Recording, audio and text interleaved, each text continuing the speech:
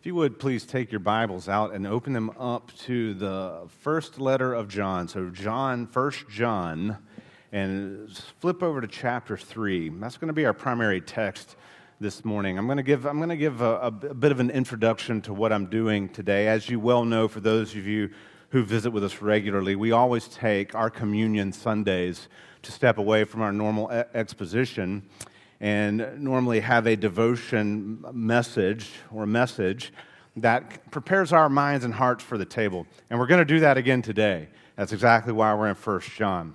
But some time ago, in early to mid-August, the elders got together, and as we began to prayerfully consider our preparations for our budget, which we will do next year, we had been praying about, and we had a special meeting over budget and how do we honor God in our budgeting. We decided to take some time to have a message or some messages to talk about stewardship as discipleship, about understanding that our giving is a part of our discipleship as disciples of Christ. It is not an add-on. It is not this thing that we can or cannot do. It is an absolute essential part of our discipleship as Christians. And look, let's just be honest. When we start talking about money, it makes people fidgety. I don't love it myself. Because when we look at the landscape of American evangelicalism, the prosperity gospel preachers have totally ruined just about the concept of what it means. How do we talk in healthy terms and biblically about what it means to be givers in Christ's body? And that's an important distinction to make, because the chapel is never going to ask you to come sow your seed to get your blessing, right? The chapel is never going to promise you a prayer shawl that'll bring healing to you if you just rub it together 3 times and click your heels and say Jehovah. The chapel is not interested in taking advantage of anyone and finances, but we are interested is in how do we honor God, how do we truly glorify God in every aspect of our lives. That may mean in our marriages, that may mean as parents, that may mean as workers, that may mean as friends, but that also means in how we give. And so this morning, I'm actually going to take us back to the foundation. What does it mean to be a giver in Christ's body? And I think John specifically gets at this in 1 John. Of course, you're going to find shades of it in James. You will find shades of it in Acts. You will find shades of it in 2 Corinthians. You will find shades of it in all the Gospels, all throughout the New Testament, the way in which the writers and the Holy Spirit connects us to what it means for us to be givers in God's body. And so that's exactly what we're going to do this morning. So this morning, I'd like for us to look at, as our jumping off point for the next few minutes, 1 John chapter 3. Now, the verses we're really going to look at is verses 16 to 18, but I'm actually going to start reading in verse 11 because this is the ramp up to the context of what we're talking about. So follow with me, if you will, 1 John chapter 3, starting in verse 11. Beloved of God, this is God's infallible, inerrant word. For this is the message that you have heard from the beginning, that we should love each other. We should not be like Cain, who was of the evil one and murdered his brother. And why did he murder him? Because his own deeds were evil and his brother's righteous. Do not be surprised, brothers, that the world hates you. We know that we have passed out of death into life because we love the brothers. Whoever does not love abides in death. It's a very sobering statement. Everyone who hates his brother is a murderer, and you know that no murderer has eternal life abiding in him. By this we know love, that he laid down his life for us, and we ought to lay down our lives for the brothers. But if anyone has the world's goods and sees his brothers in need, yet closes his heart against him, how does God's love abide in him? Little children, let us not love in word or talk, but in deed and in truth. So is the reading of God's word. May he add his blessing. Please pray with me. Father, we come to you this morning with thanksgiving of what you have given to us, namely Jesus Christ. And so this morning, as we think, what does a healthy biblical response look like? I pray that you would guide our time. I pray that your Spirit would use this to deepen our roots in you. And we ask these things in Christ's name. Amen.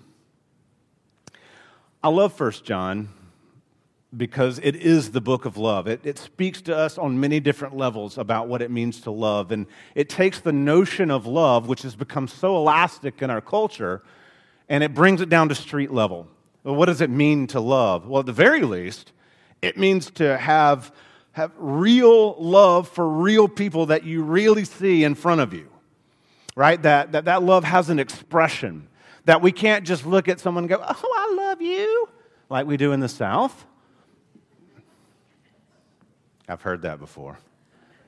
Before I was a Christian, I heard it, Bradley, I love you, but, and anyway, it doesn't matter. Love has to have something real. It has to have teeth in it. It has to be able to sink into something. And so it's well and good for us to know, like the Greek word agape, and it means grand love or sacrificial love. And Jesus agaped us to the point of laying down his life. That's good truth. Those are things we should know. But at the end of the day, those things have to have a ripple effect upon us, right? In other words, they have to do something in our minds and hearts. We can't experience that love and remain the same. It has a profound effect on how we live our lives. And so, John is putting this purely in the framework of loving your brother or sister, for that matter. And the brother or sister in this framework is usually within the realm of your community, right? Should we love people in general? Of course. For God loved the world this way that he gave his son. So yes, there is certainly a mandate there. But how do we love the community? And what John does here is really pretty simple. He takes this notion of love and he essentially says to you and to me, we really only know what love is once we experience it in Christ.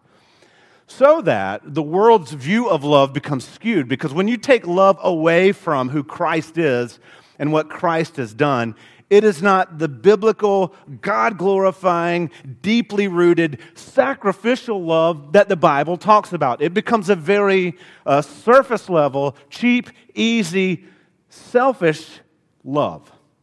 And we might not even call that love. Brad, are you telling me that people who don't believe in Christ can't love? Not in the same way that people who believe in Christ can. That's exactly what I'm telling you. And I stand on that. Because the Bible paints that out. The Bible makes it very clear. This letter alone makes that very clear. So the question then we have to ask is, if indeed that's true, what begins to be the fruit of that love? Well, treating people with justice, right? Loving people well in the sense that we are attentive, we are invested. But did you notice what John says here? He could have said a million different things. But what he said was, but if anyone has the world's goods and sees his brother in need, yet closes his heart against him, how does God's love abide in him? John is getting to an aspect of generosity in our hearts that, beloved, becomes vital to how we live in community with people. Now, if I were to take purely a hermeneutical, that is interpretive stance here, you might say, well, surely he's just talking about people who clearly have a need in your midst. He is talking about that. He's also talking about in a community, how do we meet the needs of others? Is it our job within the community of Christ to meet the needs of others? Well, I would argue, biblically speaking, it absolutely is. We can't meet every need, but are we attentive enough to help people get to where they need to be? That's the fundamental question. And so any church ministry, reputable, above board, seeking to honor God church ministry, is going to have avenues for that to happen, so that it doesn't take all the pressure off us as individuals to be attentive to individuals, but it does see how can we serve and how can our church serve in such a way to be ready to meet needs when they arise. What is the loving response of a church? A loving response of a church is to be ready to meet needs when they arise. And I'm talking about real needs. And anytime you open this can, the one thing we have to remember is anybody who's involved in this has to have discretion and they have to have discernment. But they also have to have compassion. But I want us to notice here, and I'm going to build from this here in just a minute. I want us to notice, what does John root this in? This primary idea of we need to, loving is giving, that's what it says at the top of your note page in your bulletin. Where does John begin? John doesn't even start with, well, now that you're saved, you have this fundamental obligation, where he starts with this whole paragraph. It's verse 16, by this we know love. How do we know love? That he, that is Jesus, laid down his life for us. And we ought to lay down our lives for the brothers. So John begins to root generosity and giving in the cross itself. The table before us this morning laid out, the bread represents the body, the cup represents the blood. John takes the cross itself and begins to weave a doctrine and a philosophy of generosity based purely, solely, exclusively on what Christ has done for us. So that now, how do I respond to Jesus? Well, in faith, for sure. Loving the brothers. What does loving the brothers look like? It looks like figuring out ways to give so that brothers and sisters in need might have. Now, several of you, I'm sure, sitting in here this morning have had people come and go in your lives that you have helped. Rachel and I have. Being attentive, being aware, being in a position to be able to help people is a blessing from God. But what John is simply building on a church principle that he bore witness to. So if we were to, I'm not going to turn there now, a very familiar passage in Acts chapter 2, at the very end of that chapter, when it talks about the believers devoting themselves to the prayers and the teaching of the apostles. Do you remember what else it says? And they all had everything in common, and each gave so that others' needs could be met. Foundational to the church itself was a principle that this gathered body, this group, this cluster, this cohort, whatever you want to call it, congregation, church, shares, not in some communistic, socialistic, tyrannical way, but out of an expression of love to Jesus for what he's done, and how can we let that ripple effect ripple out in our congregations. One of the things specific to the chapel, one of the ministries, maybe you don't know about this ministry that we have, is the Samaritan's Fund. We have deacons who kind of run the Samaritan's Fund. The elders, as in all things, elders have oversight. But this Samaritan's Fund, the whole design of it is for us to have money set aside in an account so that as needs arise in our congregation, we can help meet the needs of people. So part of giving, especially in the context of the chapel, is having these funds available so that someone's house burned down, or someone is they lost their job and they still have to pay bills, or someone is in need of groceries, or someone is in need of counseling and they can't afford it, but it's desperate. There's a whole list of categories that we think are vital for people to grow. Why am I telling you this? Because I want you to understand that part of giving in our church goes to ministries just like that. Because you might not be aware of the different people that the Samaritan's Fund is helping. But your gifts come in, and that's exactly what they go to do. They help to do just what this says. If anyone has the world's goods and sees his brother in need, yet closes his heart against him, how does God's love abide in him? See, there's a personal level we can apply that. There's a corporate level of we then take this principle of Jesus has died and given himself. How do I then respond to that? Well, at the very least, it's given to your local community for the purposes of ministry moving forward. James chapter 2, verses 15 and 16 will echo this very sentiment. If you were to look there, James is talking about faith in action.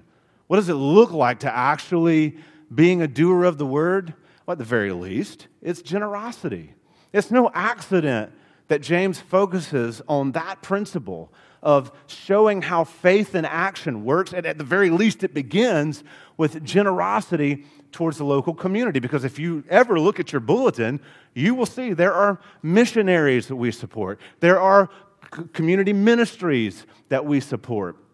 There are a whole number of different things. We value life at the chapel.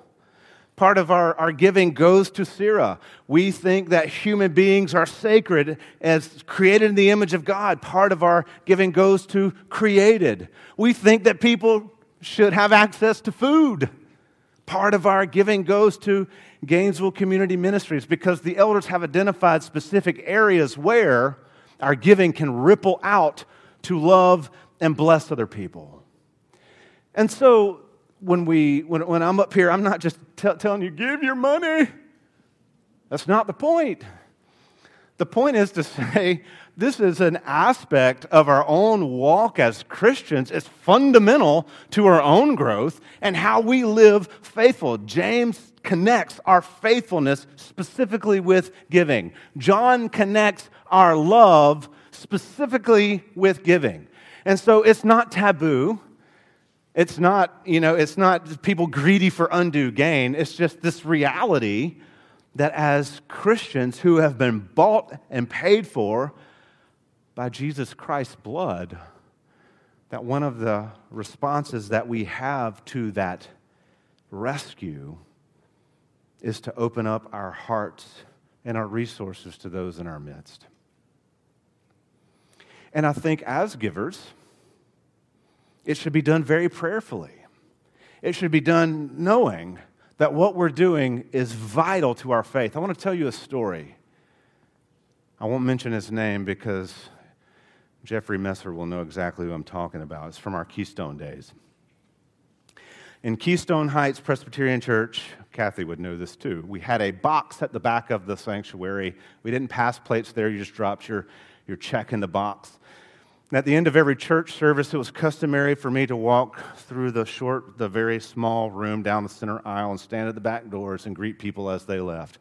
For those of you who know how much of an introvert I am, you might find that funny. One Sunday morning, as I was standing there, a certain gentleman came by, and he took his check, and he folded it up, and he dropped it in the box, and he was bold. He looked me as the senior pastor dead in the eyes as he dropped in there and said, "This is the hardest check I write every week." I mean, what he might as well have said to me, "This feels like a colossal waste of money to me." And then he just kind of chuckled and went on. And in my flesh, I wanted to open the box and take his check and tear it up and say, well, then keep it, because God doesn't want this.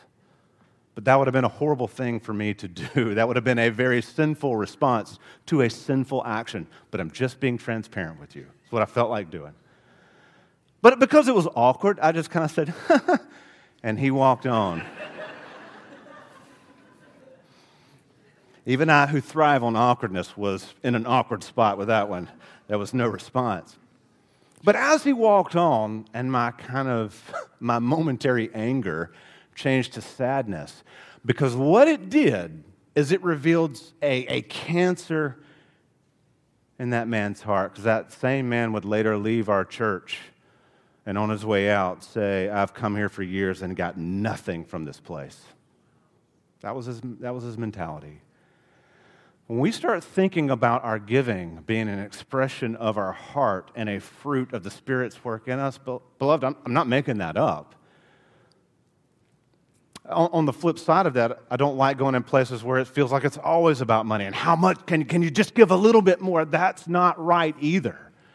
I think the right thing is to let God's word speak to us as it stands, but to, when it speaks to us, to be willing to say, look, the word calls us to be people who give. Why? Not just because we need money, but the chapel does need money. It costs us to meet at a hall. It costs us to pay for the things that we do. But that's not the main reason we give. We give because, as John says, Jesus has given to us out of love. And so, in love, we in turn are givers.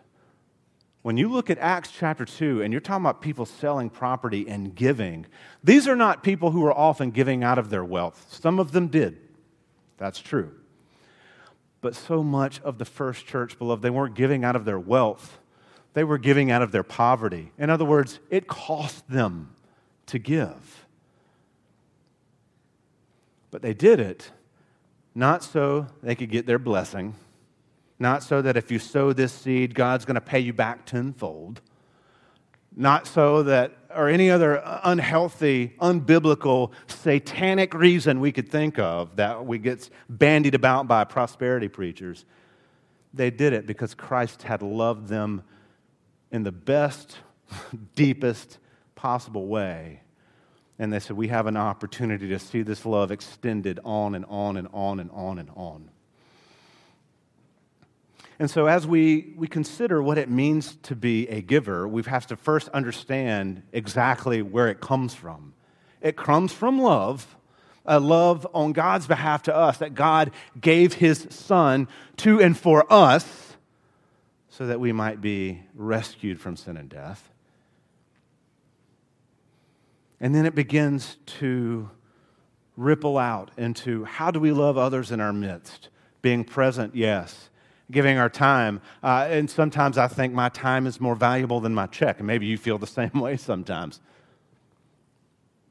But also giving our resources so that as we grow and as we expand and as we look to proclaiming Christ, helping brothers and sisters in need, and loving each other in practical ways at the very end of the day, it has to be in our giving. And in case I haven't made this clear, I want to say this one more time. This is not an add-on, right? This is not, I'm a faithful Christian and I give sometimes. That would be a wrong mindset to take. If we're going to say I'm faithful as a believer in Christ, it means that I'm a giver. Now, what I'm not telling you is how much you have to give. That's not my place. That's between you and the Holy Spirit to work that out. But I'm saying, in some sense, regular giving to your local church is an aspect of your faith that cannot be avoided and should not be overlooked. Pastor, there are seasons where I barely have 2 nickels to rub together. Brother or sister, trust me. Rachel and I have been there too. I'm not trying to place undue guilt on anybody. I'm trying to help us understand that God has been faithful my whole life. And sometimes that faithfulness didn't look the way I wanted it to. But I don't deny His faithfulness, and we cannot either. And so part of living in community with one another is faithfulness in this area with what we've been given, right? Because all that we have is given by God. That is the consistent message of the New Testament. Jesus asked Pilate, "What do you have that was not first given you from above?" I put the question to us, what do we have that was not first given us from above?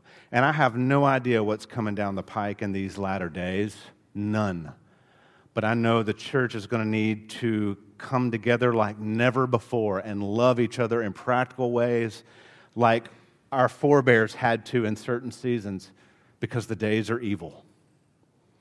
And so one of the ways we do that, pray for each other, live in community with each other, support each other, have Bible studies with each other, maybe buy a sack of groceries for somebody.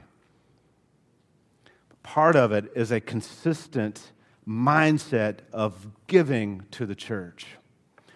Because the way that Paul would talk about it in 2 Corinthians, if you've been blessed by the ministries of the church, he'd also mention this in the pastoral epistles.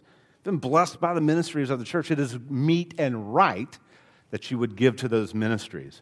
When you had the widows union guild that they took care of in the early church, how do you think they did that? They had collections. They had reserves, not reservoirs, reserves of money to be able to meet the needs of those widows. And so this morning, as we think through what it means to be a giver, well, it first and foremost means that we are lovers, that we are lovers of God, and that we love each other enough to give. And in this way, you know what giving to your local church really does for you? It eliminates the need for you to have to think long and hard about every check you write. The chapel is transparent. Every January, we distribute our budget, say, this is how we're using the money that God has given us. You can see exactly where those monies go, and it gives you an opportunity to give in ways that are going to ripple out to other people.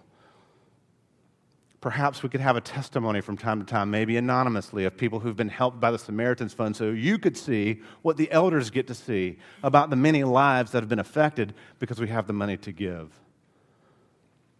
Or the missionaries we get to love and support and buy tickets, plane tickets home and make sure they can get to those training sessions that they need because of the money that you give.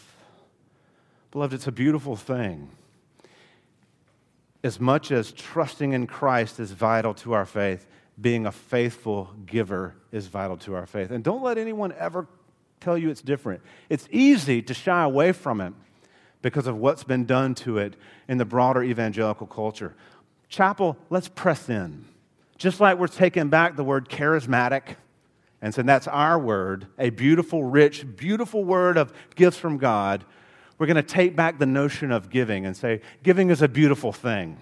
And these gifts that we give to the church are used in ways that help press the message of the gospel forward and help lives be changed.